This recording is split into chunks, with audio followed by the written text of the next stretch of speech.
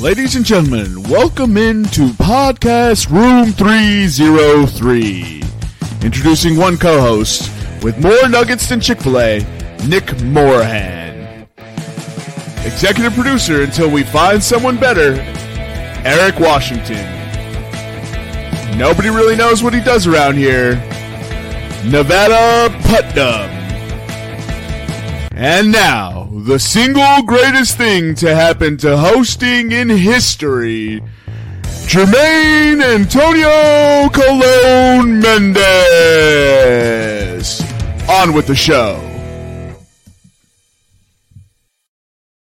Welcome back to Podcast Room 303, episode 234. I'm your host, Jermaine Colon Mendez. This is my co-host, Nicholas Morahan. And as always, we have with us the EPE. On today's episode, we'll get into pop culture pick'em, top 5 Christmas gifts. We'll do head-to-head review, blind 5, NFL Week 15 review, and then the NFL Week 16 preview. How are you doing this evening, Nick? I'm good. I'm getting the first taste in my life of near full remote work. And it's I don't know if you guys experienced this, but both of you have done remote work at some point in your professional lives. I feel like the possibilities are so endless that I end up doing nothing at all. I'm like, bro, I'm gonna wake up, I'm gonna log on, I'm gonna do some work, then I'm gonna work out. I'm gonna eat a healthy breakfast, walk the dogs at lunch, eat out afterwards, spend way more time with my girl. Nah. And everything's going to be great. I'm going to get so much work done. This is going to be great. You know what I did today? And by the way, if my employer is listening, turn off the podcast now because I'm just going to say good things about you and you don't need to listen to it. I realized that, and one thing I have to break is that, I did a training. And it was like a 2-hour training, right? Of course, government trainings. And I go, you know what? I'll play some Forza. I'll reward myself. I did good. But tomorrow, I'm going to work out in the morning. I'm going to walk the dogs. Is that it? Is that it but tomorrow? Oh, yeah. I mean, tomorrow's going to be way better. Tomorrow's a new day, dude. Tomorrow's going to be We'll check back in a couple weeks, couple months, see how you're doing. Dude, I'm just going to friggin' have a giant. Also tell Katie we all say what's up, considering, she's probably peeking around the corner when you said what you said there. Or you had to make sure you threw that in there, right? She's not home yet. So that was CYA for if she does listen. Love you, babe. Amazing. Fucking amazing. That's next level big brain energy, dog. Although she's going to read into it and she's going to be like, wait, hold on. She's smart enough that she's going to be like, wait, hold on. You said that you would spend more time with me, but you're not going to be able to. I mean, she's going to connect those two. The honesty is real. You know what I mean? Right. Love you. And if anything can be built off this, is you're nothing if not honest. Nothing if not honest. Honestly, I'm a piece of shit, but at least it's an honest piece of shit.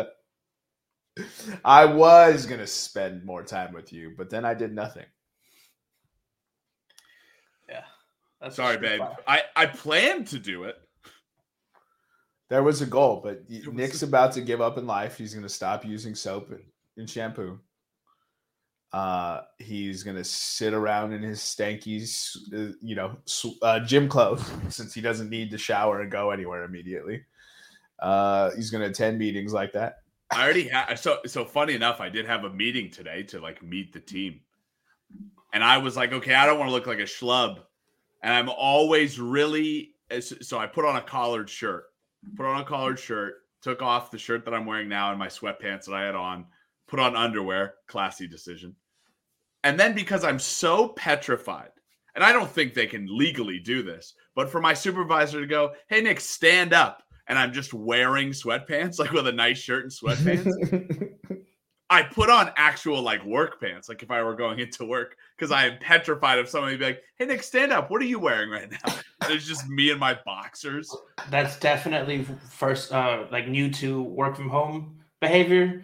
Because at this point, dude, I just pop the lights on when meetings start, take the covers off, make sure I got no eye boogers in, and I'm in PJs just laying there in meetings now, dude. So you'll get to that point eventually. This morning I walked out. I think I heard Jermaine in a meeting. I walk out. It's completely dark. He's got blankets over his head. His hand is on the laptop, I guess, like moving the mouse around. I was like, classic work from home, dude. Getting it. Now that I've been outed, hopefully my employers never listen to this show. Oh, Jesus now, dude. Christ. Thanks a lot, boys. I didn't like getting paid anyways. Let's go ahead and get into the let's get funky with it. Let's start with a blind five, Eric. Blind five. All right, cool. Panic. I wasn't ready for blind five. No. I'm ready for it. So pretty easy this week. Just a fun one here. So the first option for you guys is damn, that was weird. The first option for you guys is Iron on podcasts. Wonderful Life. Christmas movies. Nailed it.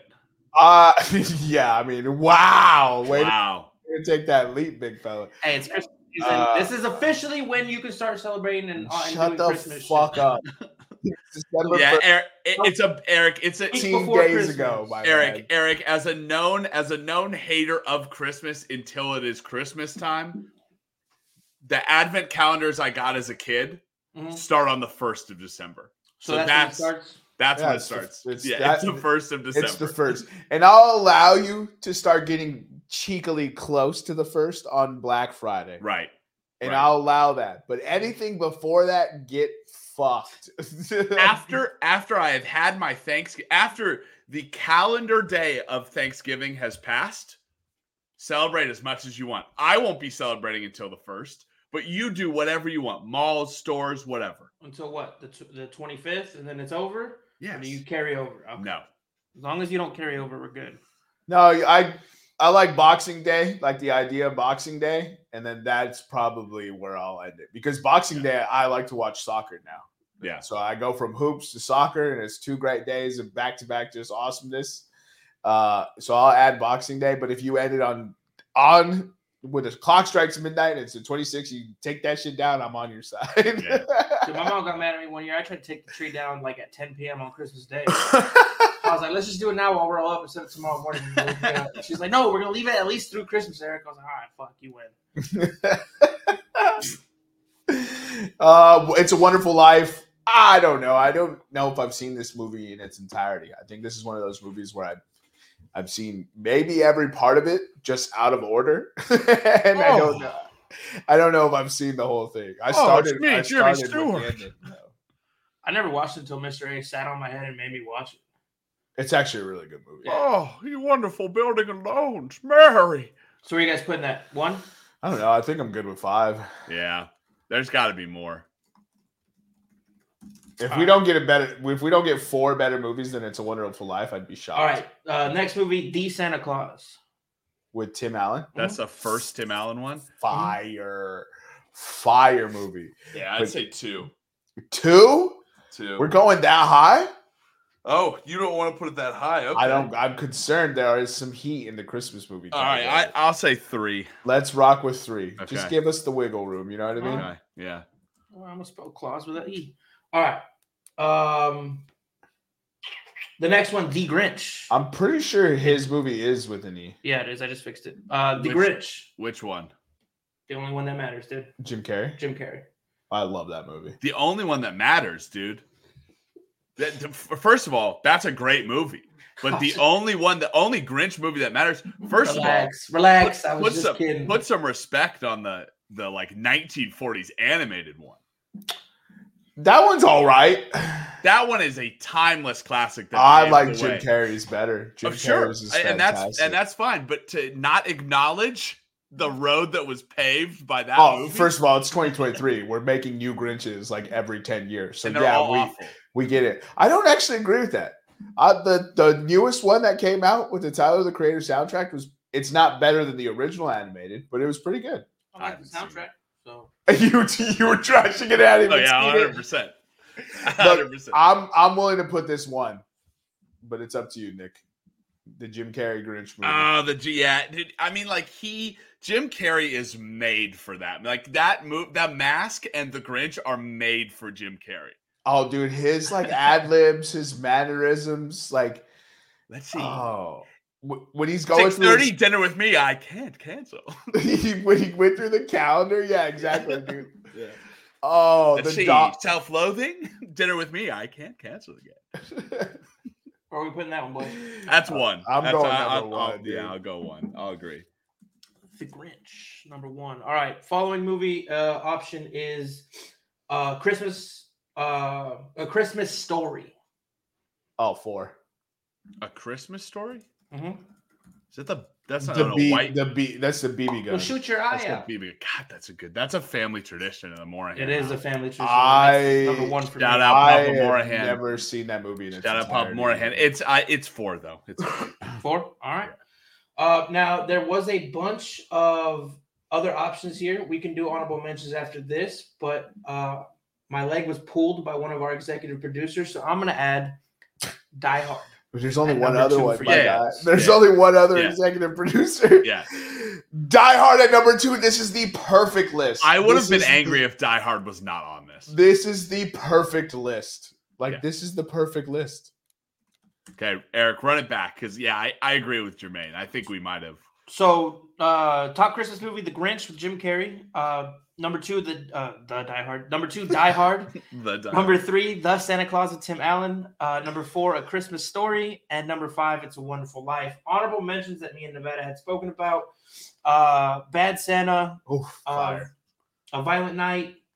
Violent Night is with the dude from Stranger Things. Yes, sir.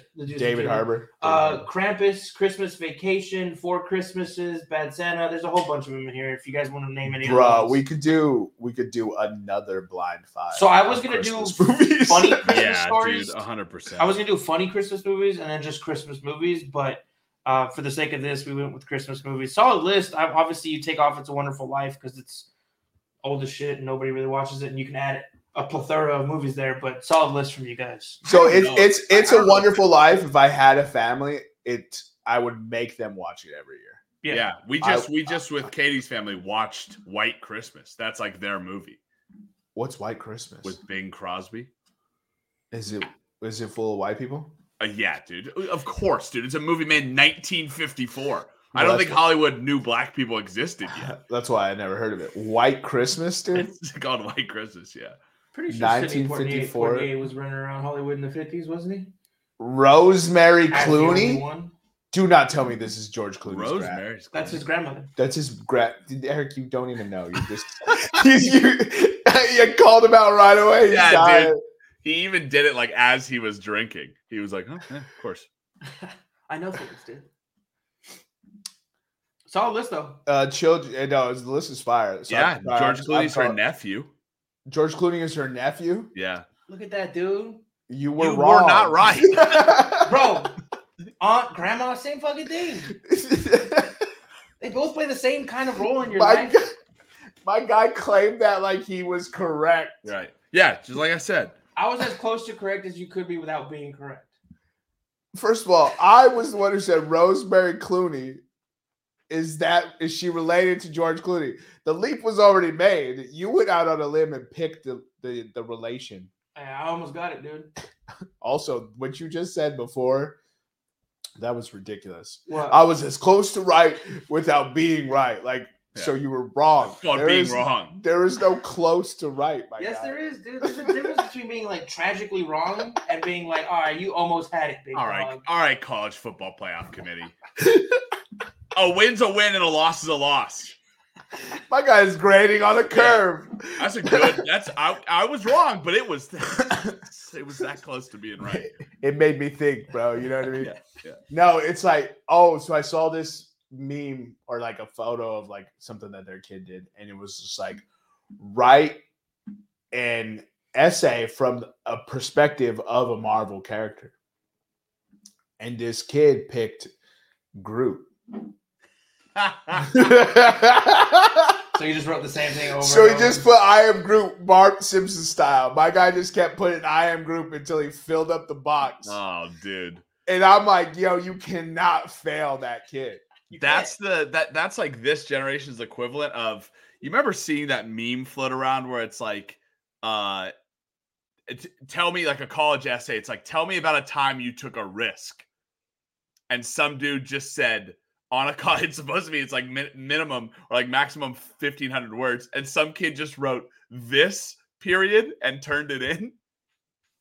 What did he get? Hey? No, he got into college. Yeah. Cause he dropped his massive balls on the desk. He was like, this is a risk. Dude, honestly, that is a big risk. That's a big risk. Risk. My guy knew it, and he's not the hero we need. No. He's not the hero we wanted. He's the hero we needed. Exactly. What a legend. That's some massive balls. I mean, there was so much balls in what he just did. They had to like put a warning on the package before they opened it. They did, like, yeah. Big balls in here. He came with a parental advisory. There was so much balls. I did not expect this going there, dude. Got to clip this conversation. So we don't have a what the fuck headline, but I will nominate the firing of is it Brandon Staley? Yeah. For the Chargers, because he gave up 63 points to a team that had scored 0 points the week before. And we did not search this or fact check it, but we think that feels right. We think that is the most points scored by an NFL team the week after scoring 0. So I mean, it's like the third most all time, right? 63? I think so.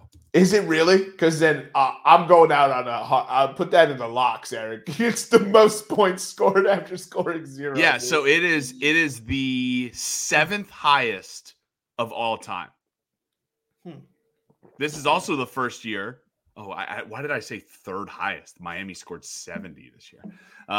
It is the first year in NFL history that 2 teams have scored over 60 points. 2 separate. 2 separate teams in one season. That's pretty cool. And both of them were versus AFC West opponents. Yep. You remember when they traded for Russell Wilson, and we all thought it was going to be like this monstrous division? Yeah. Because it was like Derek Carr, Devontae Adams, right? Yeah. Keenan Allen, Justin Herbert, Russell Wilson. At the time, we thought Jerry Jeudy was that guy. The jury's still out. We'll find out when he's a future Panther. And then, Kansas City with Travis Kelce, we thought it was going to be awesome. And it turns out it's actually the AFC North. That's the division that's awesome with fucking shitbaggery all over the place. They all have 7 or more wins, I believe. Yeah. So I just think it's fascinating how quickly this division has devolved. So let's go ahead and know what the fuck headline. Let's go ahead and get to head-to-head. Oh my. Head-to-head? Boys, one of us has got to hit. So I'll be That's honest 12 zeros? This is going to be the easiest head-to-head ever. None of us hit a bet this week. We are all down money, and life sucks. So fade us and make money. But Jermaine, 0-3. You got robbed multiple times. I know. I lost the parlay, each parlay by one leg. 51, 89, and 1 on the season, down 6.7 units. So McCaffrey scored 3 touchdowns. Yeah. I should put Mostert instead of A-Chain. Sitting pretty. Nick, 0-3. He was blasted by his own team. He had the over 35 between Atlanta and Carolina. They give us a whopping 16. 44, 90-62 on the season, down 16.1 units. My shit was stupid. 50-91, down 3.5 units. 0-3 this week. And lastly, Nevada, 0-3, 49, 89, and 1, down 10.3 units. Jermaine has now moved into second place units wise. Woo! Let's go, boys! First place for the number of wins on the season. I'm in first place units wise. Second place as far as wins. Nick, you're in last place for both, buddy. And then Nevada is in third for both. So 2 weeks left, guys. We have week 50 and week 51. The season ends on 12/31, which the year ends on 12/31. So that's perfect timing. So let's get these last 2 weeks. Let's all try to get into the positive. I will not be making a bet under plus 10,000. Watch, dude. He's gonna go 0-8 the rest of the year on his last bet. He's gonna hit like a plus 150,000 bet. And he's going to be positive and win the whole competition. I only have 2 words, and this is in the Room 303 archives. Terry McLaurin. When I'm up against it, I pull it out. All-time great bet. We won. What? How much did we win on that? 3,500. I think Total. I think it was 1,500 that we won. No, because you. No, it was put $3,000. It was $3,000 because we both put 100 on it at plus 1,500. Yeah, that's why I thought it was more than that. So 200 on plus 1,500. What a win! What a hit! What a win! Followed up by Dallas Goedert. Oh yeah, Dallas Goedert 70 and a tutty, and then I didn't ride the third one, and Nick hit a third one in a row. Why would I not ride the hot streak? What was I thinking? I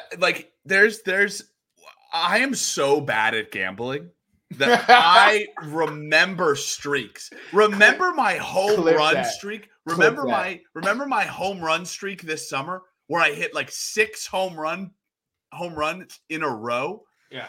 And then I couldn't find a home. I was using the same exact process. And I couldn't hit a bet. There's a lot of red in your ledger, Nick. I did.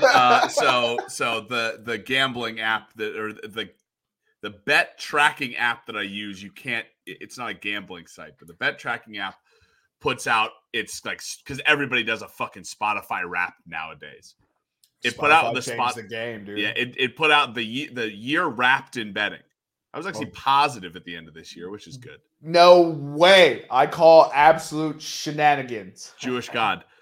John Rahm really kept you positive for the year. You were living on that one player, dude. Oh, I don't bet those things that I say. I don't know if you know how much money I made off those home run bets. I was up like $2,000 on those home run bets. What? Yeah. So sorry, I cut you off, but you ended up positive. Most team that I won the most money on. Would you like to guess? Dodgers. No, I would have shot myself. It was the Dodgers. MLB team. MLB team. That you bet the most? No, that I won the most. No. It's not a team that you would be like, wow, Nick instantly hates Baltimore. This. No. The Houston Astros. Oh, that's a safe bet. I thought it was an unsafe choice. Yeah. All right, so Houston Astros, most money made. How many?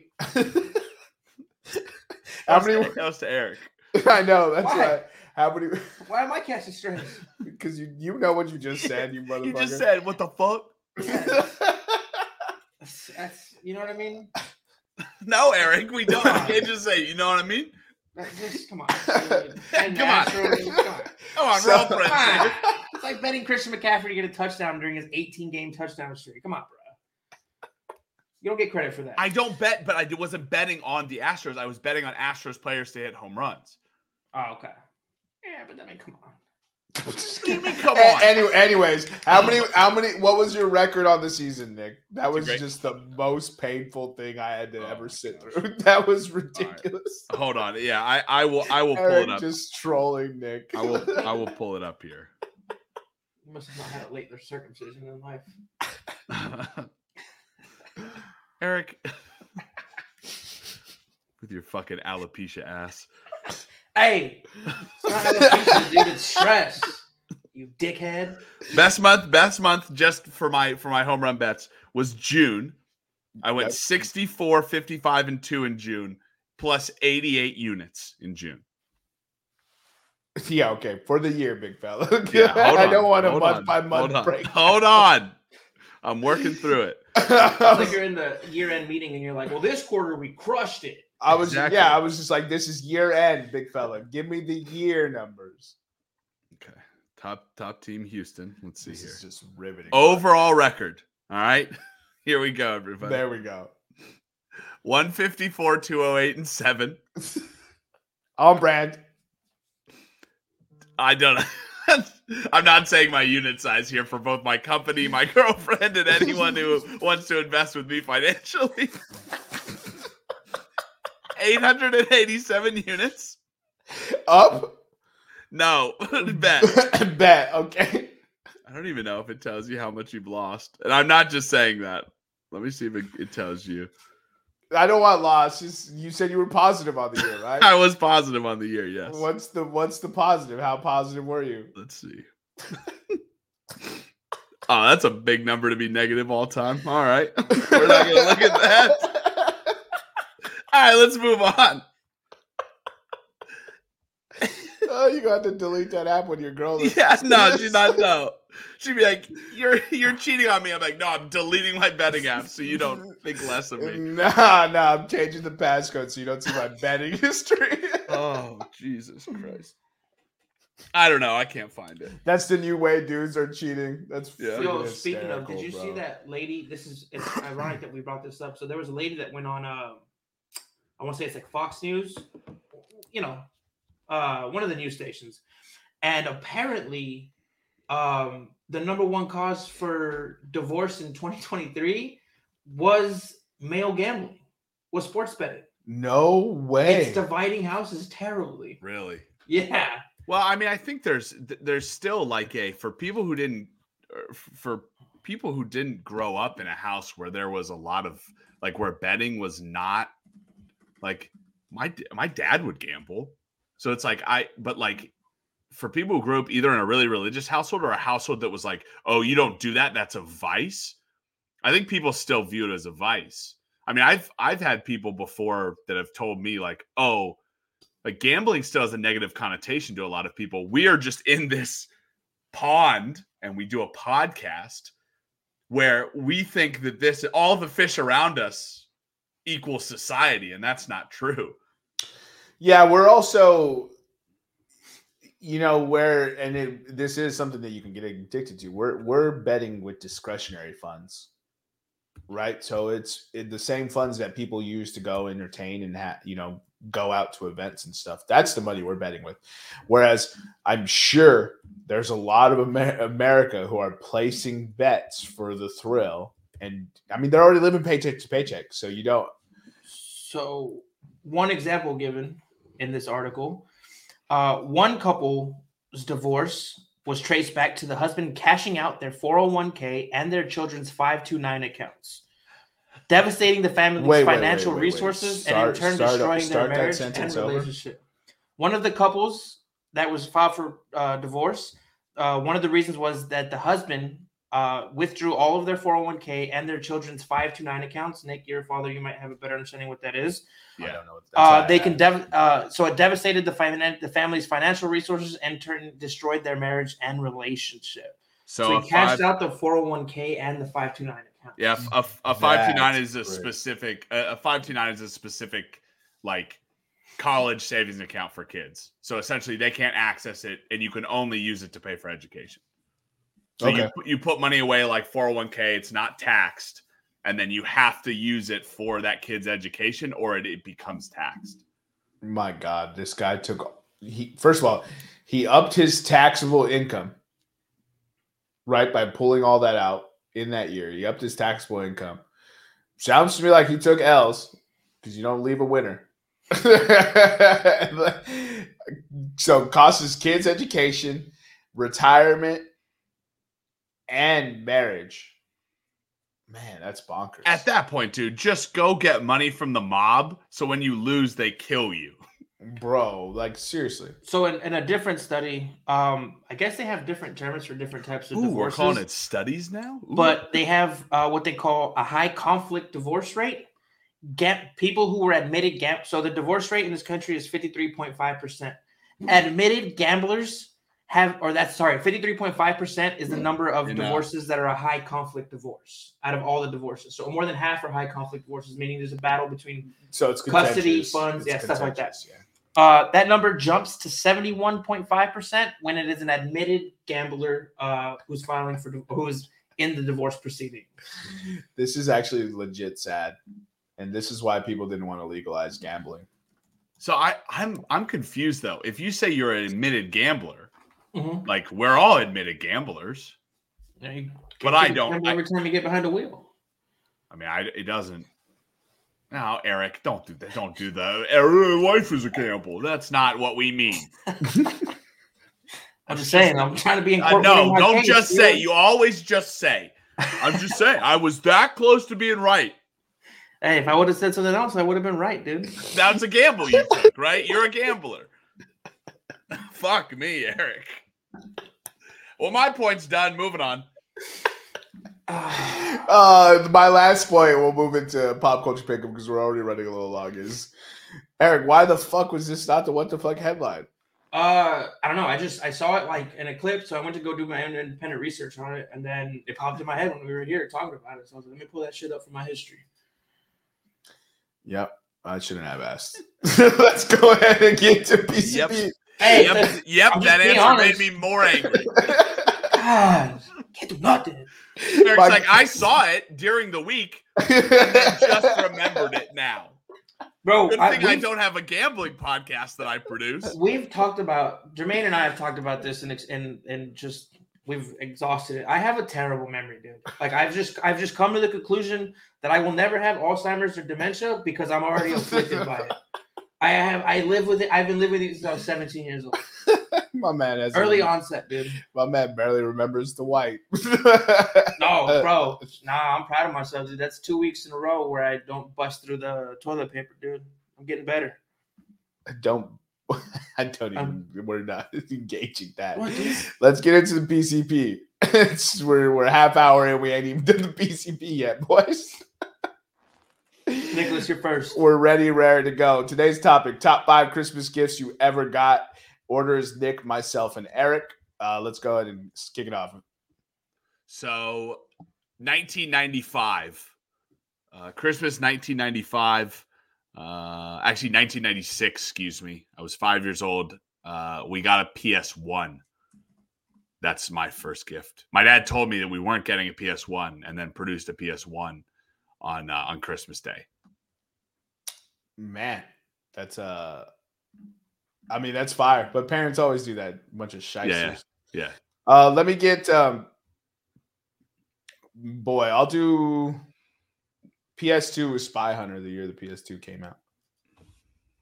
PS2? Yeah. So it was Christmas 1993 and my mom got me a new dad. It was legendary. And then following that, I will say in 2007 was my car. By the way, we don't need to say dates. I just remember getting the PS1 in 1996. I don't have dates for any of this other shit. I was like, whoa, we're doing dates? No, I barely remembered what I got for Christmas. Those are the two biggest ones, and coincidentally, I remember that. Actually, it was 2006 for the car. My bad. My fourth one, Jermaine, or my fifth one is going to come to me, I hope, in the process of this. I'm going Game Boy SP. It was the flip Game Boy. That's a good one. Fire. Oh, I remember my brother got his taken away in school because he would put it in his pocket because it fit. And he got it taken away for the year. Damn. For the year, bro. I was like, yo. Damn. And so here it was. Either you tell your parents and the parents come get it, or you get it at the end of the year. And my brother said, he said the year is negligible. He said that ass whooping ain't worth it. He said, I'll wait. Got enough video game systems in my life. I don't need this Game Boy. I'll forget about it. Then it'll be a nice little Christmas present to myself. So me and my brother and my little brother also had Game Boy SP, so we just used ours. Oh man, that's so funny. Anyways, go ahead, Dick. So I don't remember what year it was because I didn't write down years, but we got a German Shepherd puppy for Christmas one year. Then my 160-pound Mastiff got so excited, she stepped on said 8-week-old German Shepherd puppy, shattering her foot on Christmas Day. Damn. And how do you not remember that year? I don't remember what year it was. I remember it was around the turn of the century. It feels like you should know that year because that is a big event. What's your next one? I'm going to go with one of the games that I specifically have the hospital foot. I'm going to go with Star Wars Battlefront. I remember getting that game, and I don't think I came out of my room until the new year. Battlefronts on Xbox or whatever you were playing it on back in the day was fire. Amazing. Fire. Oh my God. What a great freaking game, dude. It's just big battles, but you're playing as Star Wars characters, Eric. That sounds dope. And it's It's first person shooter like multiplayer. We've talked about downloading that and running it back, but just time gets away. The new ones. The new ones suck. Don't. The new ones don't. And it's EA, so EA fucking wants Ruined you to pay for everything. Yeah. Oh, you should pay for this. All right, last game system on my list. I'm going Sega Genesis. Sega Genesis was always in my room as a kid. It was fire. Dope. With my third pick, it's two separate times that my big brother, we won't say his name, so just in case, but my big brother bought me, because I was obsessed with her, my first Playboy, which had Tara Reid on it. He also bought me the Playboy that Kim Kardashian was on the cover of, but I'm going to stick with the Tara Reid Playboy issue because I was in love with her, and he was the big homie for getting me that. Let's do a little Google image search here just on my own. Oh, Tara Reid. Honestly, I never understood the hype on Tara Reid. I'm not saying she's ugly. American Pie and The Voice, dude. And she was just the slutty girl in American Pie. So it was like, I'm in love. And then after that, I will say my grandpa Sam, when I was 13 years old, bought me my first shotgun.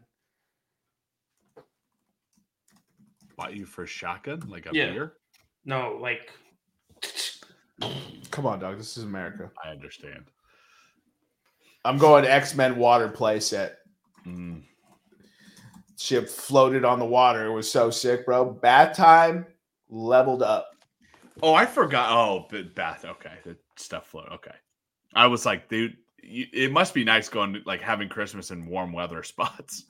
You weren't getting that shit in Denver, Colorado. You couldn't play with that shit until like August in Denver. No, I use that shit in the bathtub, bro. Had epic fights. So I'm going to say the computer game Doom 2. I remember getting the computer game Doom 2. But not being able to play it. Doom? Jermaine Doom. Doom. Jermaine knows this story because he's heard me tell this story as a representative of my childhood trauma. So I got Doom 2. Doom 2 in 1999, I believe. Hold on. Let me look up a historical event. Let me look up a historical event. Yes, 1999. Christmas of 1999. When we were still downloading the internet from CD-ROMs. Right. I received Doom 2 as a Christmas. Eric, April 1999. It was the event I'm looking up, by the way. So I got Doom 2 as a Christmas present. I opened it in front of my parents and grandparents, and then instantly they go, "We got you this because you wanted it," and then they took it away from me on Christmas Day because Dylan Harris and Eric Klebold, the Combine shooters, in April of that year, my house was 6 miles away from Combine High School. Apparently, they had played Doom in their basement as they plotted to commit the mass murder of students at Combine High School. And therefore, me as an 8-year-old in 1999, I would therefore have gone down the same path if I would have played Doom 2. So Doom 2 was both given as an amazing Christmas present and then sadly taken away. That seems so fucked up. It's just German. It's just German parents, right? Why would they get it in the first place? Just get me socks then. You know what I'm saying? Don't get it in the first. Okay, your logic is sound from the perspective of, all right, maybe we don't understand video games. It makes people violent. Blah blah blah. Give me a fucking sweater. Why'd you still buy the video game? Yeah. Yeah. I don't understand. Years later, when we were cleaning out my dad's house, I found it in his desk drawer. I was like, "Have you had this game the whole time? Did you ever realize that maybe I wasn't a school shooter and maybe I could play it a little bit? Or was it always in your head that I downloaded that game and I was like, directly results in people becoming school shooters. I was like, I gotta go somewhere. We can track it. Every school shooter in history has played Doom 2. That's like saying every serial killer had Catcher in the Rye on their bookcase. It's like, it's a famous book. Yeah, exactly. All right, final pick. If this is stealing, I'm sorry, but I don't have anything left. I got a Nintendo DS my freshman year of high school, but I remember my parents said they couldn't find any games for the Nintendo DS. So for like 2 weeks, because they were like, we couldn't find any games, we'll take you shopping. So for 2 weeks, I had to play the demo version of Metroid, which only lets you play one level. Yeah. You were the GOAT at that one level. This is just Eric's laughing because this is mainly just, hey, here's top 5 Nick's childhood trauma moments centered around Christmas. Now you know why my guy doesn't like Christmas. Aliens ever invade Earth? I'm not calling LeBron. I'm calling Nick to play level 1. Nah, get me on their spaceship, dude. I'm a Metroid Prime. That roll, ball, laser. Oh God, dude! 2 weeks to wait to get a game is not that big a deal. Tragic, childhood trauma. Tragic. How you were abused, dude? We should report your parents. How just dramatic of you, dude. So we should report my father. By the way, he's gonna come. We need to have him on the podcast so he can refute these claims. Metallic Power Rangers, dog. Oh yeah. You remember the Power Rangers movie? Oh, dude, that's a good one. When would jog my memory. So the Power Rangers movie with that. So first of all, Power Rangers till I die, bro.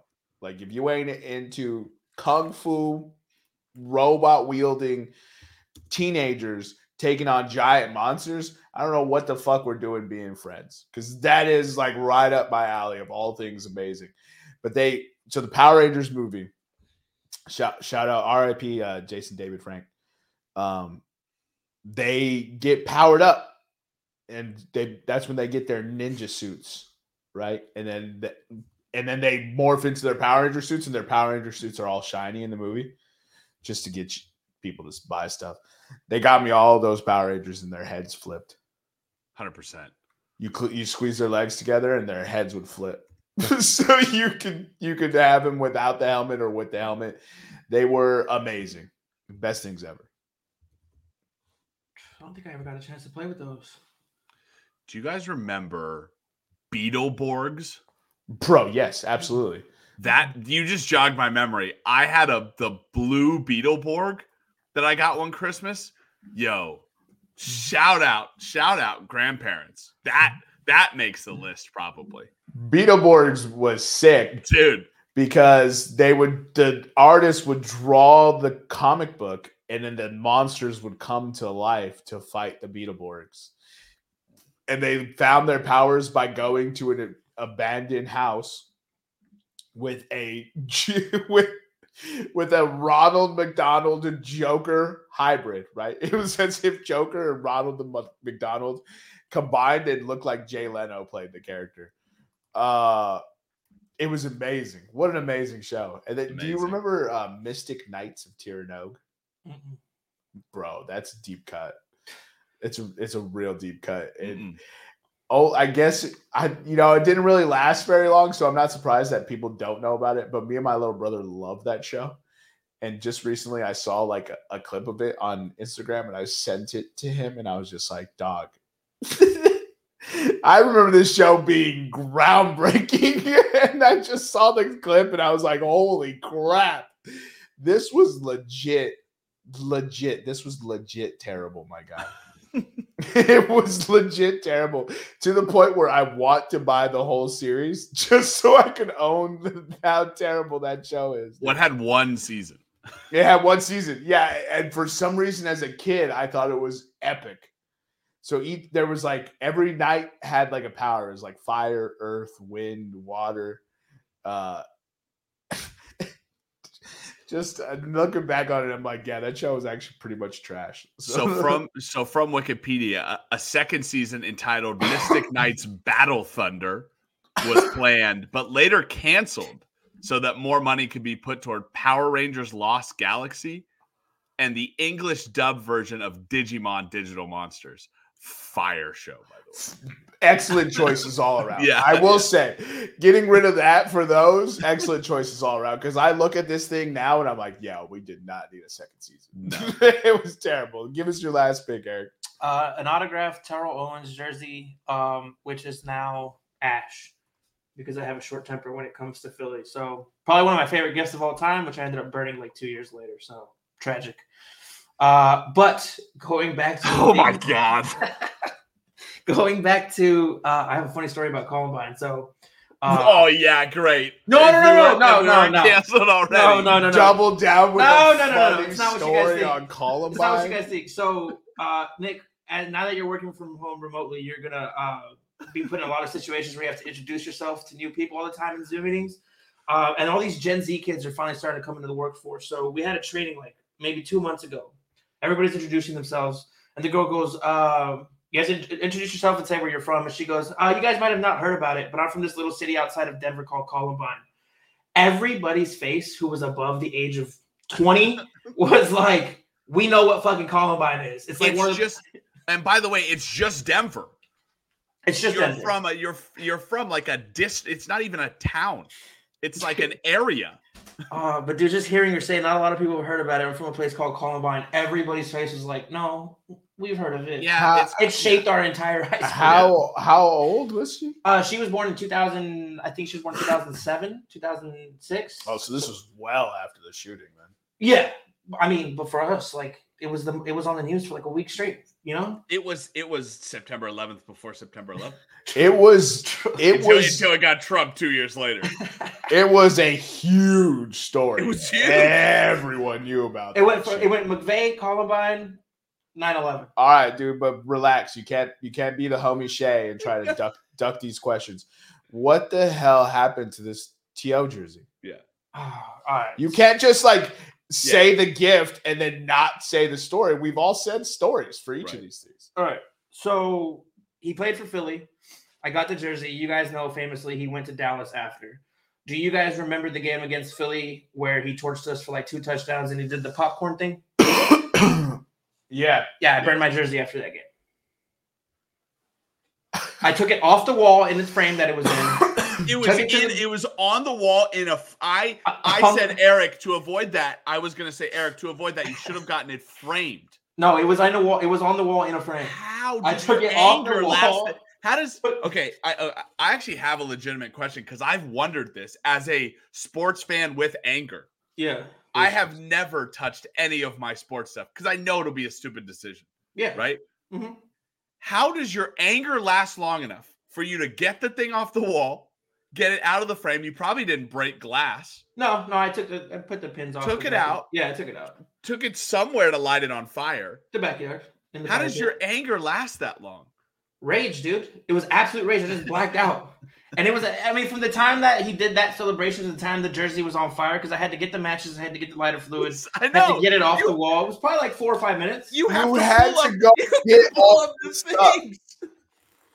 Like, that's the thing we're talking about. Like, that's like hopping in the whip and driving, a couple hours to whoop someone's ass. Yeah, it's like after the second podcast you finish, like you ain't fucking fighting no more. How do you You're not a good man? The breeze felt good. Like the windows have been down. Like, how do you not see an Arby's and be like, you know what? I'll get a Jamocha shake instead. What trips me out too about this whole situation is my dad watched me do all of this.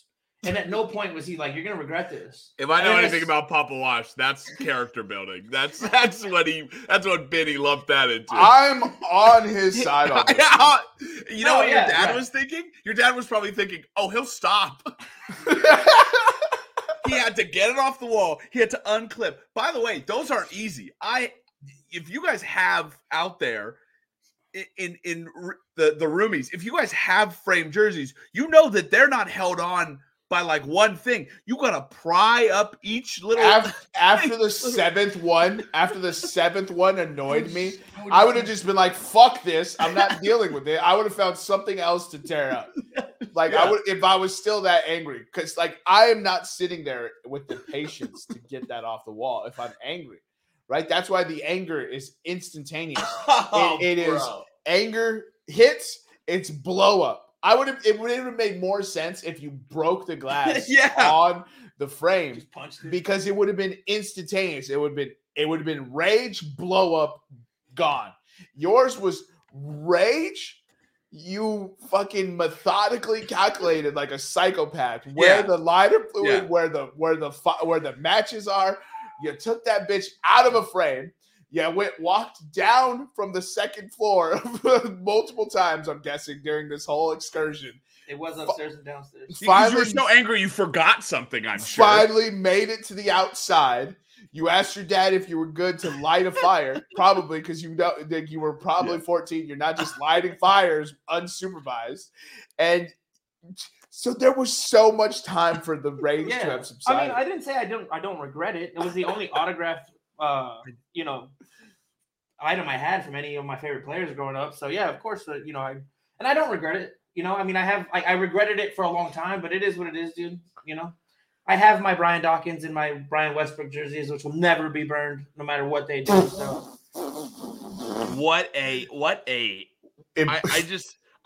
okay, so like Jermaine and I are the type of angry when like something happens, controller's gone, right? To the shadow realm. Right, I've never broken a controller. This is umbrella, right? You punch a wall, you get angry, like Jermaine said. Maybe you punch a glass. That's just like you just reach out. Whatever's around you, watch out. Yeah. But as soon as you do that, like every controller I've broken the controller and then been like, why the fuck did I do that? It's just like you spent the psychopathic time to like premeditated murder. That's the scary thing. My God, you were like. It happened, and you were like, you didn't just get up. You were like, how am I going to do this? I need you. My guy went into plan. Yeah, planning mode. You live, you learn, dude. That's so wild, though.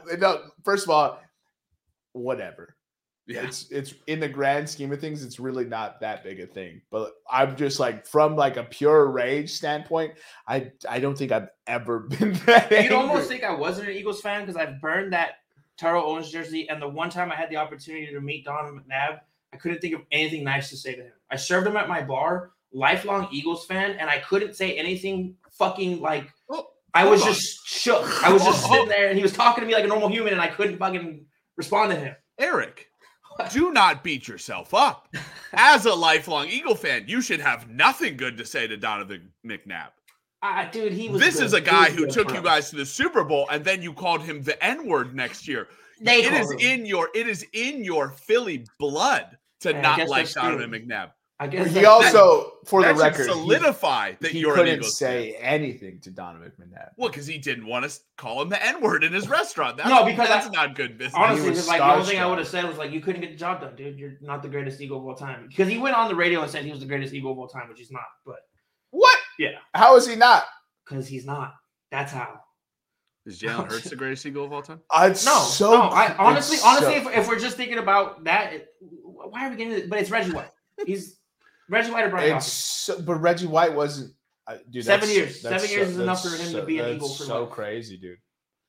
It's so crazy the amount of hate Donovan McNabb gets. He's not like in Philly, he gets so much hate, and it's crazy. That's what I'm saying, Eric. Don't get down on yourself. Don't. That's you are a model Philadelphia citizen.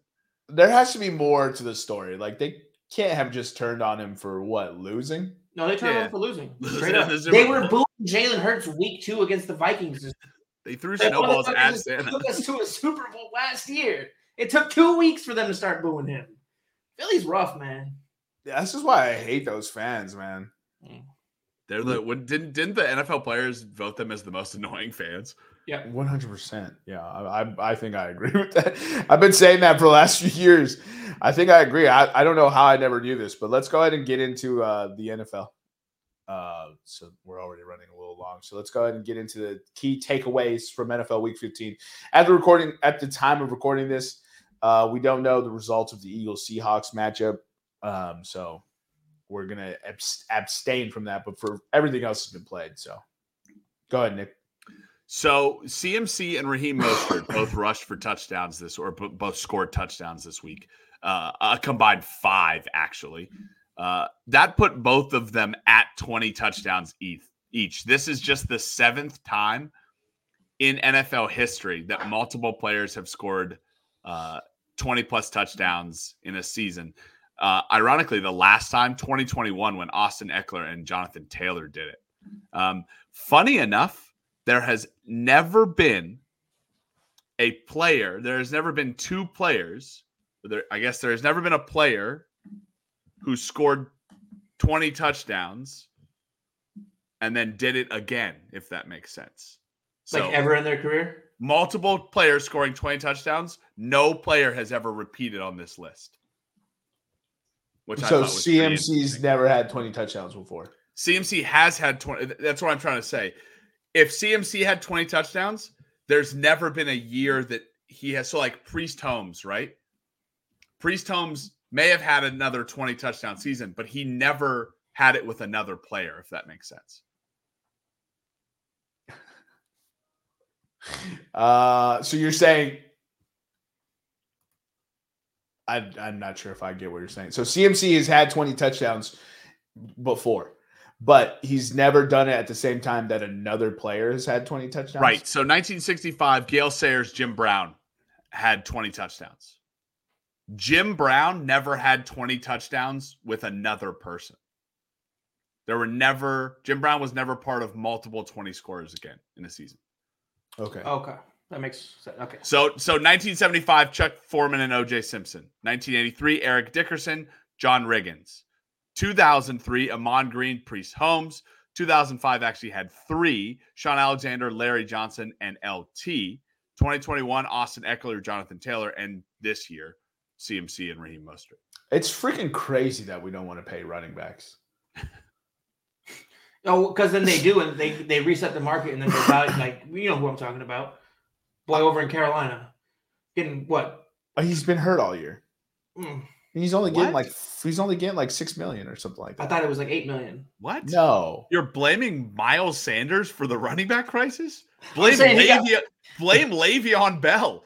No, Miles Sanders has like $6 million a year. I think they're all right there. Got the bag and then didn't do shit with it. The running back market is Le'Veon Bell's fault. Le'Veon Bell demanded all this money, then was a baby and sat out, and then came back saying he was the best running back in the league, and then shit the bed. Yeah. It's just crazy. All those dudes scored 20 touchdowns. I didn't hear any wide receivers. Yeah. Right? Those were all running backs. Yeah. I'm like, the whole point is to score, right? And we're over here saying, no, we don't pay it. We don't pay it. No, you don't. I'm not saying every running back has to get paid, but the truly special ones, like the Todd Gurley should have got paid. Jonathan Taylor should get paid. CMC should get paid. Right? Those guys should get paid. I'm not saying like who give me an example. So for this situation though, 19 career touchdowns in 8 seasons, and then now he has 20 with the Dolphins this year. So was Mostert was injuries. He had multiple like 3 or 4 season-ending injuries. Like that guy. If you go look at his game log, he's 31, so he's been in the league for a minute. But like total games played, like if you divided it by 16 or if you divide it by 17 now, he's probably only played like 5 seasons. Which is kind of crazy. Because remember, he kept getting cut, and then he finally hit, and he tore a meniscus or like tore an ACL. Or Raheem Mostert was every year. There's so many years, right, from playing fantasy that Raheem Mostert was supposed to be like, this is his year. And then he would show it for 1 to 2 games, and you're like, this dude, elite. 5.5 seasons worth of games. 89 games that he's played out of a potential 9 times 16, 144. Yeah, so he's almost played half the games he was supposed to play. Crazy. Yeah, and that's my fear. That's why it's so funny that A-Chain is backing up Mostert, because that's kind of my fear with A-Chain or A-Chan, A-Chan. Hopefully he doesn't get hurt. I don't want anyone to get hurt, because if he doesn't get hurt, I think he's going to be special for a while. Then, he's going to be a menace to the league. But if he could also play 89 games of 142. You know what I mean? Like that could also be him. Yeah. And it's terrifying. But all right, so that's the first 20 touchdown takeaway. What's your other one, Nick? If the Tampa Bay Buccaneers get rid of Baker Mayfield, they are doing their franchise a disservice for the next 3 to 5 years. I said it the other day in the Discord. And I completely agree with you. He is their franchise quarterback, and they are not treating him like it. What do you mean? Like the league is not like the league is. I feel like people around the league are saying Baker Mayfield ? Oh, I mean, it's fair though. It is fair though, because we've seen this Baker Mayfield before in Cleveland, and then the very next year in one offseason, he became Baker Mayfield ? Right? He's not recording State Farm commercials anymore, though. So that one thing I will say is, and I think someone might have mentioned this on one of the halftime shows. He's matured, right? Like we're not seeing Baker Mayfield run around and grabbing his nuts at everyone, and he's still got that bravado, right? Still talking shit probably, but it's not as look at me anymore, right? And he's kind of moved into like being the head of the snake, vice like this, this piece that can knock the pyramid out of whack, for example. Because he just posted the highest quarterback rating ever at Lambeau Field. He's become this, what people hate. People hate this word. He's become, because everybody wants to be a Patrick Mahomes. He's become a game manager. He's realized that when he makes mistakes as a quarterback, he loses games. That's what happens when quarterbacks make mistakes. They lose games. But quarterbacks that don't make mistakes and rely on their defense and do the things they need to do, Brock Purdy, win football games. But it seems like it's like a blacklist to be called a game manager. You're a game manager. That is true. They do treat it like it's like some nasty thing. Look, the only thing that when someone calls you a game manager, Baker Mayfield, 24 touchdowns, 8 interceptions. The only thing that's fantastic, the only thing that they're actually saying is, if everything goes wrong, you might not have the ability to go out and just win that ball game regardless, right? And at any given time in the NFL, there's only like 6 quarterbacks who can do that, right? And that's what people need to understand. 3. So no, it's 6 right now. About in reference to the game manager thing, I'm just gonna go back to the last few Super Bowls here. Patrick Mahomes, Matthew Stafford, Tom Brady, Patrick Mahomes, Tom Brady, Nick Foles, Tom Brady, Peyton Manning, Tom Brady, Russell Wilson. Until we get to Joe Flacco and Eli Manning in 47 and 46, I feel like that list, excluding Nick Foles, because he was, we all know that situation. Those guys are all, they're not game managers. They win games. Like they, you know what I mean? Like that's the guy who can go out and win you a game with what he does. For sure. So I think a game manager gets you so far. And until we get Joe Flacco and Eli Manning, like all the Super Bowl champion quarterbacks are guys that can win you a game, not game managers. And I think that's what causes that. You can be a game manager, be great. The team loves you, fans love you, but to get over that hump, you got to be a game winner, I feel like. And in special situations, a game manager can win a game. Nick Foles, Joe Flacco, Eli Manning. But they do miraculous shit when they are in that Super Bowl. We've seen Baker Mayfield do it as well, right? Like we've seen people like these quarterbacks go out and win the games. Like Kirk Cousins, deck stacked against him, beat San Francisco this year, right? Yeah. And that dude gets crushed all the time because Kirk Cousins is the perfect example of this, right? Mm-hmm. He'll go out there and play a fantastic football game. He'll do 303, and those are elite numbers. But the rest of the team, 20. I mean, you can lose by 20 in those circumstances. Yeah, and a lot of it comes, after they're down. But what I was trying to say with Kirk Cousins is like, but also, hey, the defense played well that game. Special teams didn't make a mistake. Justin Jefferson doesn't fumble out the back of the end zone, right? Alexander Madison didn't fumble, right? So if Kirk Cousins has those situations, Kirk Cousins goes out and wins ball games. You're going to go look at Kirk Cousins, and he's won a lot of fucking football games, right? And also for every Patrick Mahomes, for every Tua, for every Jalen Hurts, you have like a Cam Newton. You have a Jameis Winston. You have a guy that at the beginning of that football game, if he's a starting quarterback, you have no idea what's going to happen. They're not game managers, so they don't have that nasty little tag on it. But I guarantee you, Eric, I would take a Brock Purdy or an Alex Smith or a Jeff Garcia over some of the games that I got from Cam Newton. No, I respect, and I, by no means am I talking shit about game managers. I think it's a fucking talent and a skill, like to not turn the ball over, make the right throw when you're supposed to make it. Like that's a fucking great skill to have as a quarterback. I just feel like the negative connotation that comes along with it is that they haven't won that many Super Bowls. But I agree with you guys completely. Like I'll take a game manager. I'll take a guy who doesn't lose me a game 100%. Like the reason the Eagles have the losses they have this year is because Jalen had 3 or more turnovers. Yeah. Also, Matt Stafford's Rams team. Stacked. Yeah. Tom Brady's Patriots team stacked. Yeah. Like Nick Foles' Eagles team stacked. Joe Flacco's Ravens team led by a game manager. Right. That's ultimate game manager. So those Super Bowl winners also played on fantastic teams. Right. Yeah. Like, I mean, dude, it's truly a team sport. Like, you cannot win it on one side of the ball. Yeah, maybe the game manager didn't get him there, but also did the game manager have the 07 Patriots or the 07 Giants? Well, actually, Eli did have the 07 Giants. Look what happened. Game managers could win. Eli Manning, and no disrespect to that man, I think he's a very good quarterback. I don't think he's a Hall of Famer. I think he will be a Hall of Famer. Because of his name? I don't think he's a Hall of Famer.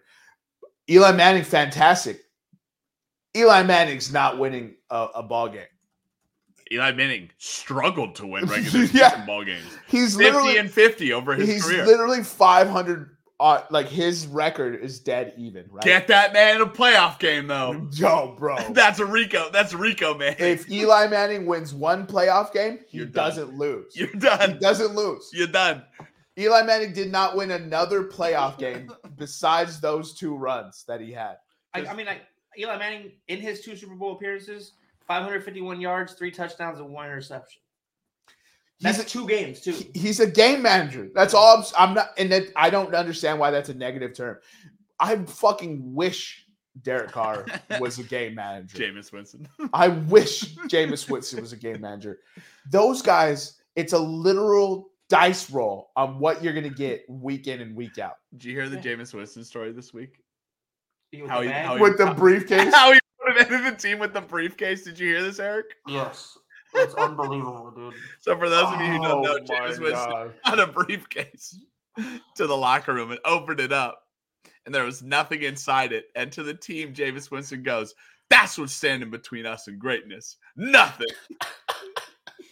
I fucking love it, dude. I honestly I never don't want Jameis Winston to be my backup quarterback. Like I want him to be the backup forever. He is so fun to root for. He is so fun to root for because it is literally a fucking gigantic question mark of will he be fantastic? Will he be great? Or will he shit the bed epically, right? If he balls out, it is in epic fashion. Who did I say? I said this week. Fails, it's in epic fashion. 30-30. He does everything to the spectacular degree. So I will always be a Jameis Winston truther. I look, anytime he gets into a game, it is exciting. At the very least, if you're tanking, putting Jameis Winston at your quarterback and you're tanking, it is going to be exciting week in and week out. So I have a take before I'll give up the talking stick here. Is Gardner Minshew this generation's Rex Grossman? No, he's Jeff Garcia. Ooh. He succeeded every place he's been good every place he's gone. He's been good every place he's gone. Jacksonville, no one expected that fucking year from Jacksonville where he was putting up those numbers. In Indianapolis, nobody thought the Colts were going to be a playoff team. So is Jameis Winston this generation's Rex Grossman? Jameis Winston is Ryan Fitzmagic for this generation. Is he the black Brett Favre?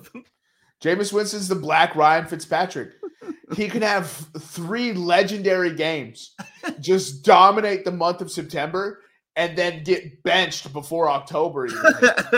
You know what I mean? Like, oh Jesus! So that's Jameis Winston's career arc. Maybe I'm typecasting. We'll find someone who is this generation's Rex Grossman. Nick Foles is closer to Rex Grossman than anything. Because Rex Grossman played great for that one stretch, made it to a Super Bowl. The rest of it was just like, what? Who the fuck is this guy? How did he get to the Super Bowl? And Nick Foles is the same fucking way. Nick Foles, He had that one legendary year with Chip Kelly, right, where they went like 14-2. They were like, what was the record? 14-2. No, it was 12-4. I believe it was 12-4 that year, but that's when he had the 27 touchdowns and 2 interceptions. Bro, Nick Foles was like, who is this man? It was error proof. Yeah. And then Nick Foles gets a starting gig somewhere else, and you're like, who is this man? So he gets benched. I think Nick Foles is closer to Rex Grossman than anything. Also, this is a fantastic game. We should add this. We'll allow the executive producers to run it, but the executive producers should pick someone from our past and be like, who's this generation's Mike Allstott? Christian McCaffrey? No, dude, Mike Allstott is a touchdown vulture. I'll tell you who this generation's Kyle Jeselnik. So, like, Gus Edwards is Mike Allstott. So, and here's the order it went in. It went Mike Allstott, it went LeGarrette Blount, and then it went Gus Edwards. You remember LeGarrette Blount? LeGarrette Blount was frustrating. It was 20 yards and 3 touchdowns. You're like, my guy, you couldn't do nothing else with these carries? Oh, dude, LeGarrette Blount. No, but I always love those games because you're pulling deep cut players, right? Like you're pulling deep cut players. Who was that tandem in Dallas? Felix Jones and the other homie just got all Darren McFadden. I thought it was Barber. Oh, Marion Barber, RIP. Marion Barber and Felix. Dude, that Dallas backfield when Felix Jones was the B option, it was always fun. Marion Barber did die. Oh, jeez. When did he die? Last year, 2022. Oh, shit. Fellas, y'all need to start remembering. He had a heat stroke? We talked about this. Fuck? Eric, we talked about this. That could be you. Go walk. Go walk outside. That could be you. Can't get a heat stroke if you're not in the heat, son. I don't want, for the Room 303 Olympics, I don't want you to die of a heat stroke. All right, so all right, those are the takeaways from Nick. Before we get derailed, we're already running long. Eric, what are your takeaways for the week? This is what the people want, dude. They want us in their ear as long as possible. So my 2 takes. Yo, why did that sound so sexual? Because it was sexual. Anyway, you did like a little shoulder shrug. Yeah, you want me in the ear, girl? No, I'm just kidding. Come on, the whisper song comes on. First take. I think this is the worst situation in football. I'm asking you guys. The Chargers have the worst situation in football. The 2024 projected salary cap is $240 million. They have 148.8, which is 61% of their cap tied up in 5 players.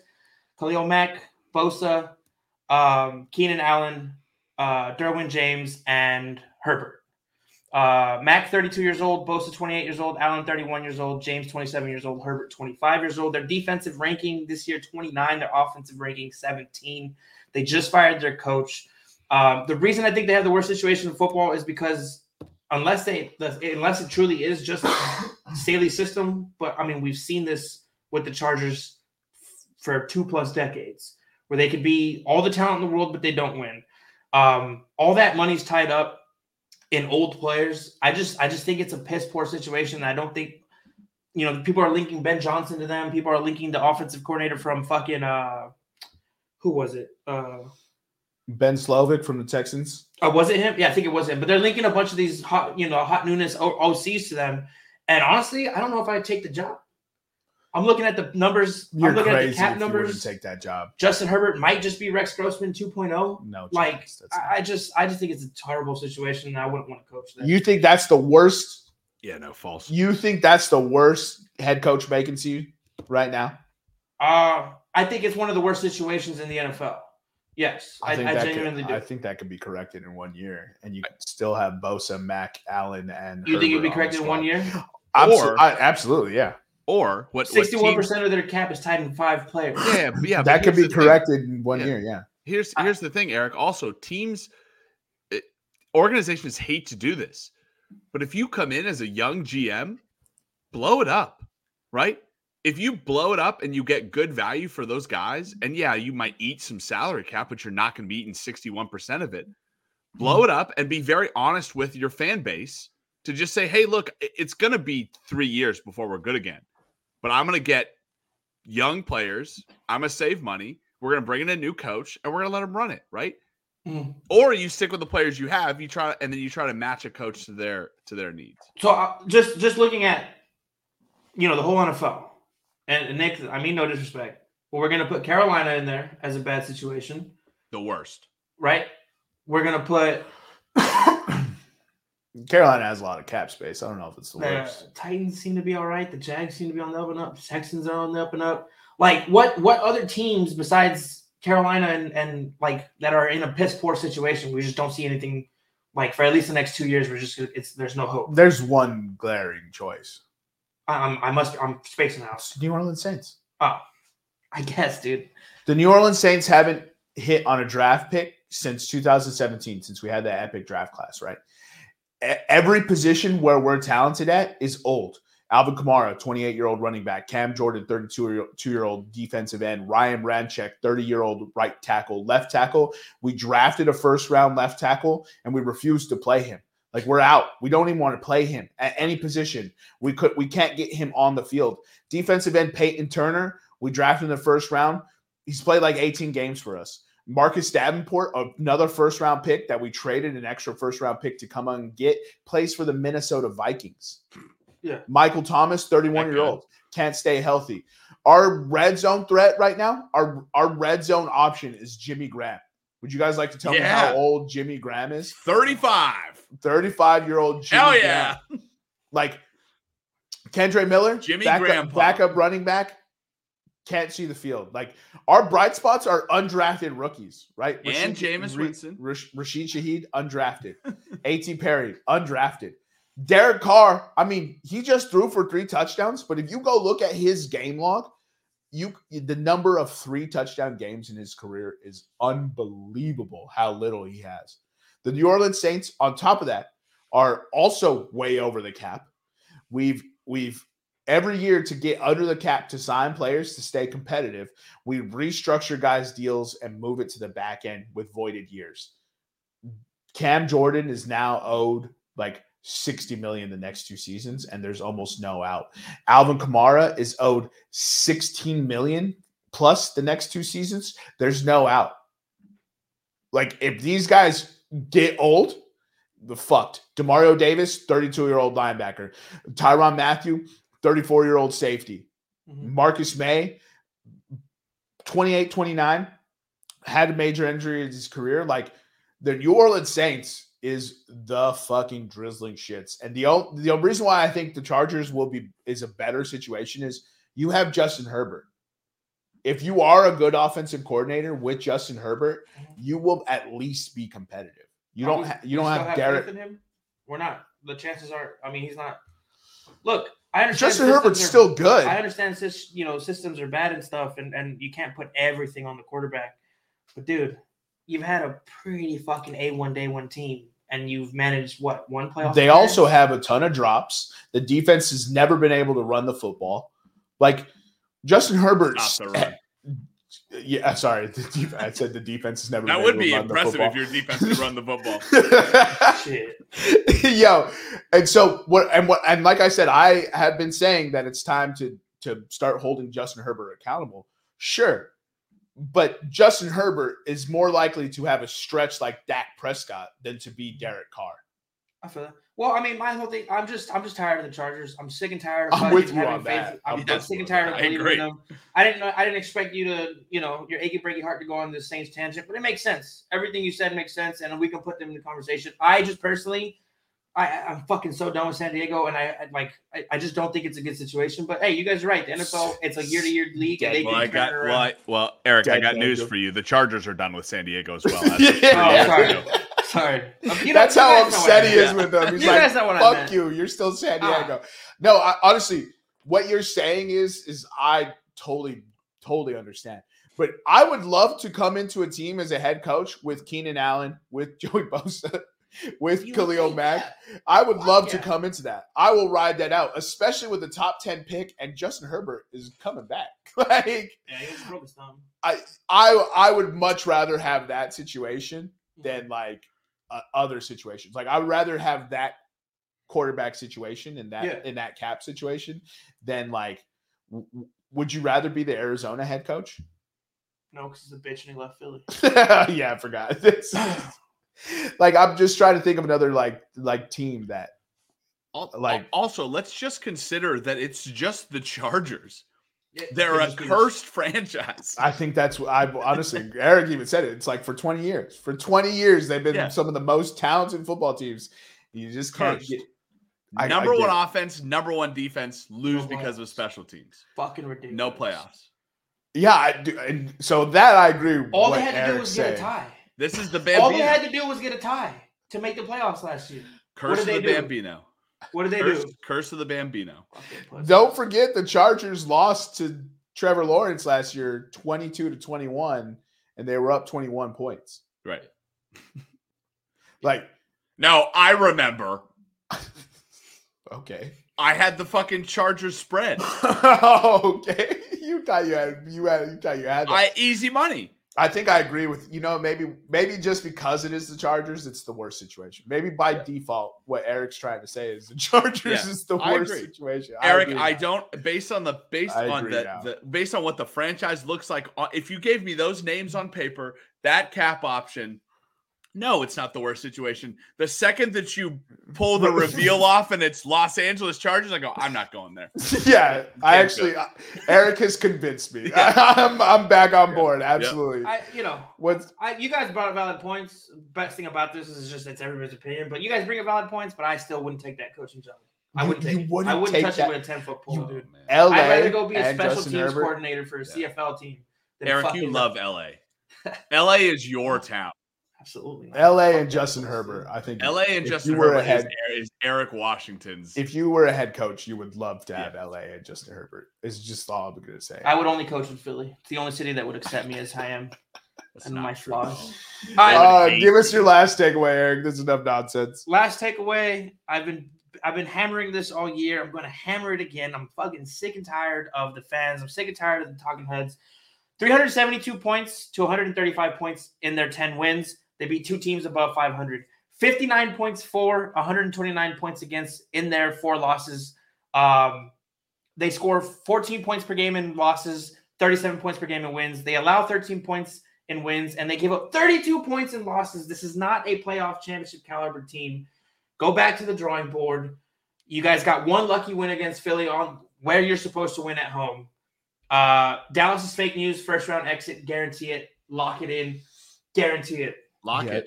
He has been saying it. Yeah, you could make a lock, Eric. I'm locking it in. Fuck no. They may not even make the playoffs, but I'm going to say if they do, first round exit guaranteed. First round exit guaranteed. Guaranteed. Better hope they're not number 1. I don't care if they play the Saints. I don't care if they play Tampa. I don't care who they play. They're out. Well, right now they're a wild card, so they would play. Oh yeah, they would play the NFC South. Yeah, there's no chance this bet's hitting, dude. The NFC South is trash, big fella. Locking it in. All right. Jermaine, your 2 takeaways. If the Saints win out, and we already started with a win yesterday, we win the division, we're 10-7, and we host a playoff game. Right now, the Saints are 7-7. The Los Angeles Rams are 7-7, and the Minnesota Vikings are 7-7. And guess who the Carolina Panthers have week 18? You have Tampa Bay Buccaneers. So I need the Bucs to get a loss, but the Saints play the Bucs. So that's why they can, if they win out, especially with this Atlanta loss, if they win out, they will win the division and host a playoff game. So Vikings 7-7, Rams 7-7, Saints 7-7. Rams play the Saints on Thursday. I am now dubbing this Thursday night playoff game. And this is for all the marbles. If the Saints win, fuck yeah. I'm excited because I'm going to go to the playoffs. I have full confidence that if we beat this Rams team, we can beat our division rivals. If the Saints lose, fuck yeah. Dennis Allen's getting fired. We're drafting Jaden Daniels in the first. That's the hope and a prayer right now.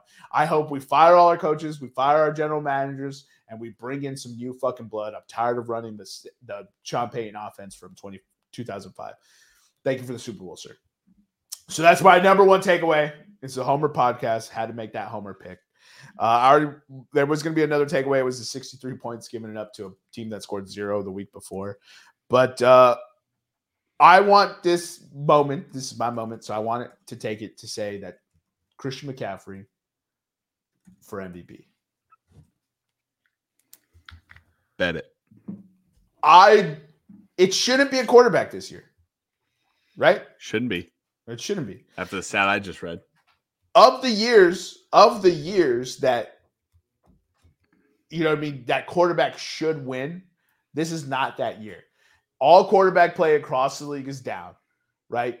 Brock Purdy is going to have an extra game. He only has 29 touchdowns right now. So let's say he throws, first of all, if he throws 12 in the next 3 games, then yeah, maybe we should give him the MVP. Yeah.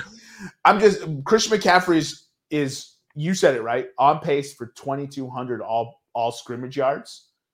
And he's on pace for, what was the touchdowns? Hold on. He's already at 20. So he's got to be on pace for 26, 27. Yeah, let's see. He has sorry. Let's see. Where is it? He has rushing. He has 13 receiving. He has 7. So he has 20 in 14 games. All right. So 20 divided by 14, that's 1.6 probably. Yeah. And then 1.6 times 17, what's he going to finish with? So he would finish 24. with 24, 25? Yeah, 24, 25. Bro. And he's got 1,200 yards on the ground. He's got 500 yards in the air or through the, receiving. If he gets 2020 from a running back, it should be an MVP. Over 2,000, yeah. Over 2,000 yards and over 20 touchdowns should be an MVP season for a running back. Yeah, I agree. So I'm not saying that no quarterback deserves it, and this isn't some Brock Purdy hate. I think Brock Purdy's been playing outstanding.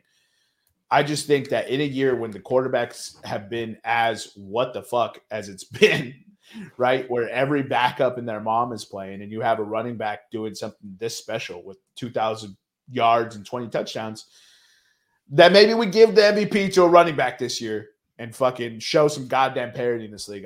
Tyreek Hill is on the precipice of breaking 2,000 yards receiving. First time ever. Receiving. And he called his shot at the beginning of the year. We came on this podcast and laughed that Tyreek Hill said he was going to get 2,000 yards. What does Tyreek Hill have right now? Tyreek Hill. I really wish the Carolina Panthers had a running back like CMC. He's got 1542. 1542. Yep. Oh man, that missed game is going to present a bugaboo. Did you guys already discuss Adrian Peterson's stats when he won? No, we did not. 348 carries, 2,097 yards, and 13 touchdowns in 16 games, and he won the MVP that year. Damn, CMC's shitting all over that. Jesus. He's kind of shitting on it, but he's gonna have. Well, he does get an extra game, so we'll just call the yards a wash. But he's already 7 touchdowns. Wait, how many touchdowns did he have? Adrian Peterson had 13. 13, and he had CMC's already 7 above him, and he had over 2,300 yards total. 2,300 yards. Total. Peterson with receiving. With receiving. Okay. They didn't show that here, but my bad. Man, I know it's not going to happen. CMC only has like 500 receiving yards or something. But if we can get CMC 1,020, it'd be bonkers. First of all, just 2020 like that. I don't know if I've ever seen that stat line. Maybe LT. Maybe LT. Or Sean Alexander one year, but other than that, no. LT, man, fuck, LT was special. I just had a moment with LT. So let's get into the betting slate so we can wrap this show up. Yeah, I'll go quick through it. So one team, Baltimore, is traveling to the West Coast in prime time.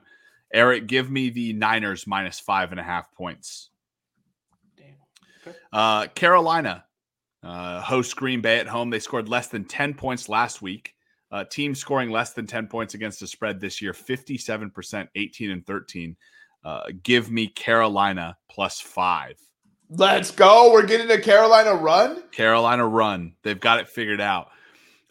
With spreads greater than 9.5. Normally we take the under. Taking the under this year is 11-24.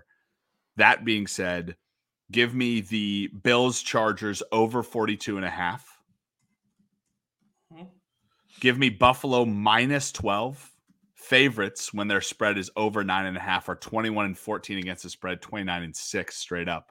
That's 60% and 82% respectively. So give me Buffalo -12. That being said, give me KC -10 and KC and the Raiders over 41.5. In the last 5 years, the KC total has not been under 30, and 4 of the last 5 have been over the current total of 41.5 and over 49. The only game that wasn't was 38, and that's because the Raiders scored 3 points. Not this 63-point Raiders, dude. Not this 63-point Raiders. Jermaine, can you look up what KC team total over 30 is? Yes, indeed. And then couldn't bet it, but the Giants have not won in Philly since 2013. The line right now, I believe, is 42.5, right, Eric? 43, 42.5? 43.5?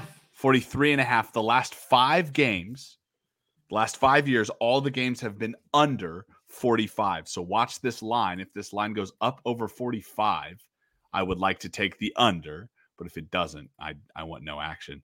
And then my last bet, the Detroit Lions, as good as they've been, have not beaten Minnesota in Minnesota in the last 5 years. Give me Minnesota money line.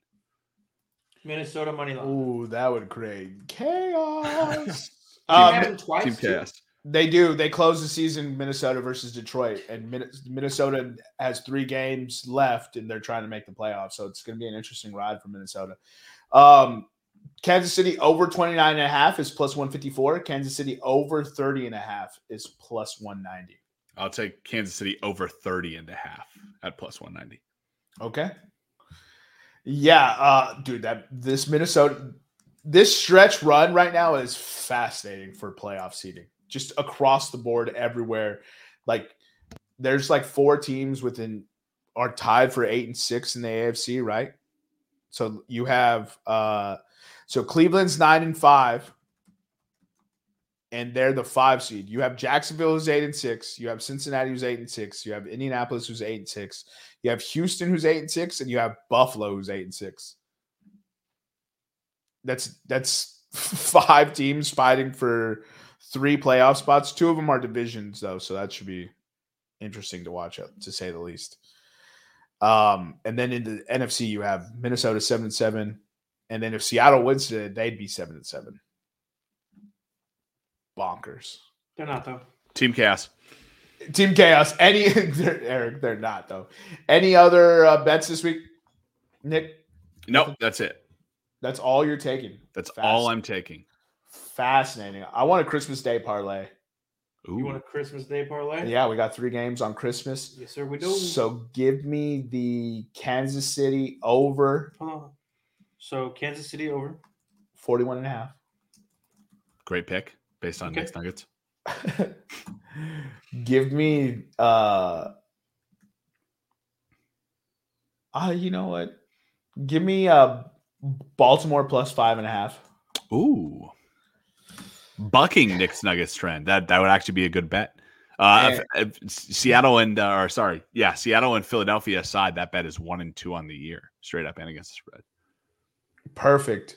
And then you know what? We got a double-digit spread here. I'm rocking a double-digit spread, but in the favorites, give me Philadelphia minus 10.5. It's gonna be risky because they can't stop the run or the pass. So you're doing 10.5, and their defense can't run the ball. And so that puts you at plus 581. Oh, perfect. Let's submit that for head. Oh wait, no, that's Monday. Never mind. You can't do Mondays. Don't worry. Say no more. Dude, Miami versus Dallas. Heavy Miami. Over 51.5. Yeah. Just lock over 51.5. Shootouts. Well, actually, one Nick Nugget that I forgot about that may interest you, Jermaine. Who do you like in Cincinnati, Pittsburgh? Cincinnati, Pittsburgh. Mm-hmm. It's Cincinnati in Pittsburgh. Yeah. But it's Jake Browning and fucking Mason Rudolph. Give me Pittsburgh. I'll take Pittsburgh money line at home. Okay. That's a safe bet. I would also take Pittsburgh -3 in the last 5. The winning margin has been at least 3 or greater. Okay. Pittsburgh's plus 2.5. Yeah. So bet him to -3. Okay. Give me Saints money line at +170. Okay. Rocking with the boys. That's a homer pick for sure. That's definitely a homer pick for sure, bro. Give me the Indianapolis Colts money line. Okay. And under 38 for Washington and the Jets. Indianapolis, by the way, playing with a rest advantage, 9-9 since 2019. Atlanta 6-8 since 2019 with a rest disadvantage. Dang. And then so this is my game of the week, right? It's the 125 game on Sunday. It's the Arizona Cardinals versus the Chicago Bears. First of all, huge for top 5 draft pick seeding. Just huge, right? Secondly, both these quarterbacks have gigantic question marks. I cannot tell you how many times Eric and I have discussed which if of these two or both or none are going to get traded this offseason. It's just an all-around fascinating football game for all the non-playoff winning reasons, right? So you almost want to be the losing team in this, but I'll take the over 44 in this matchup. Okay.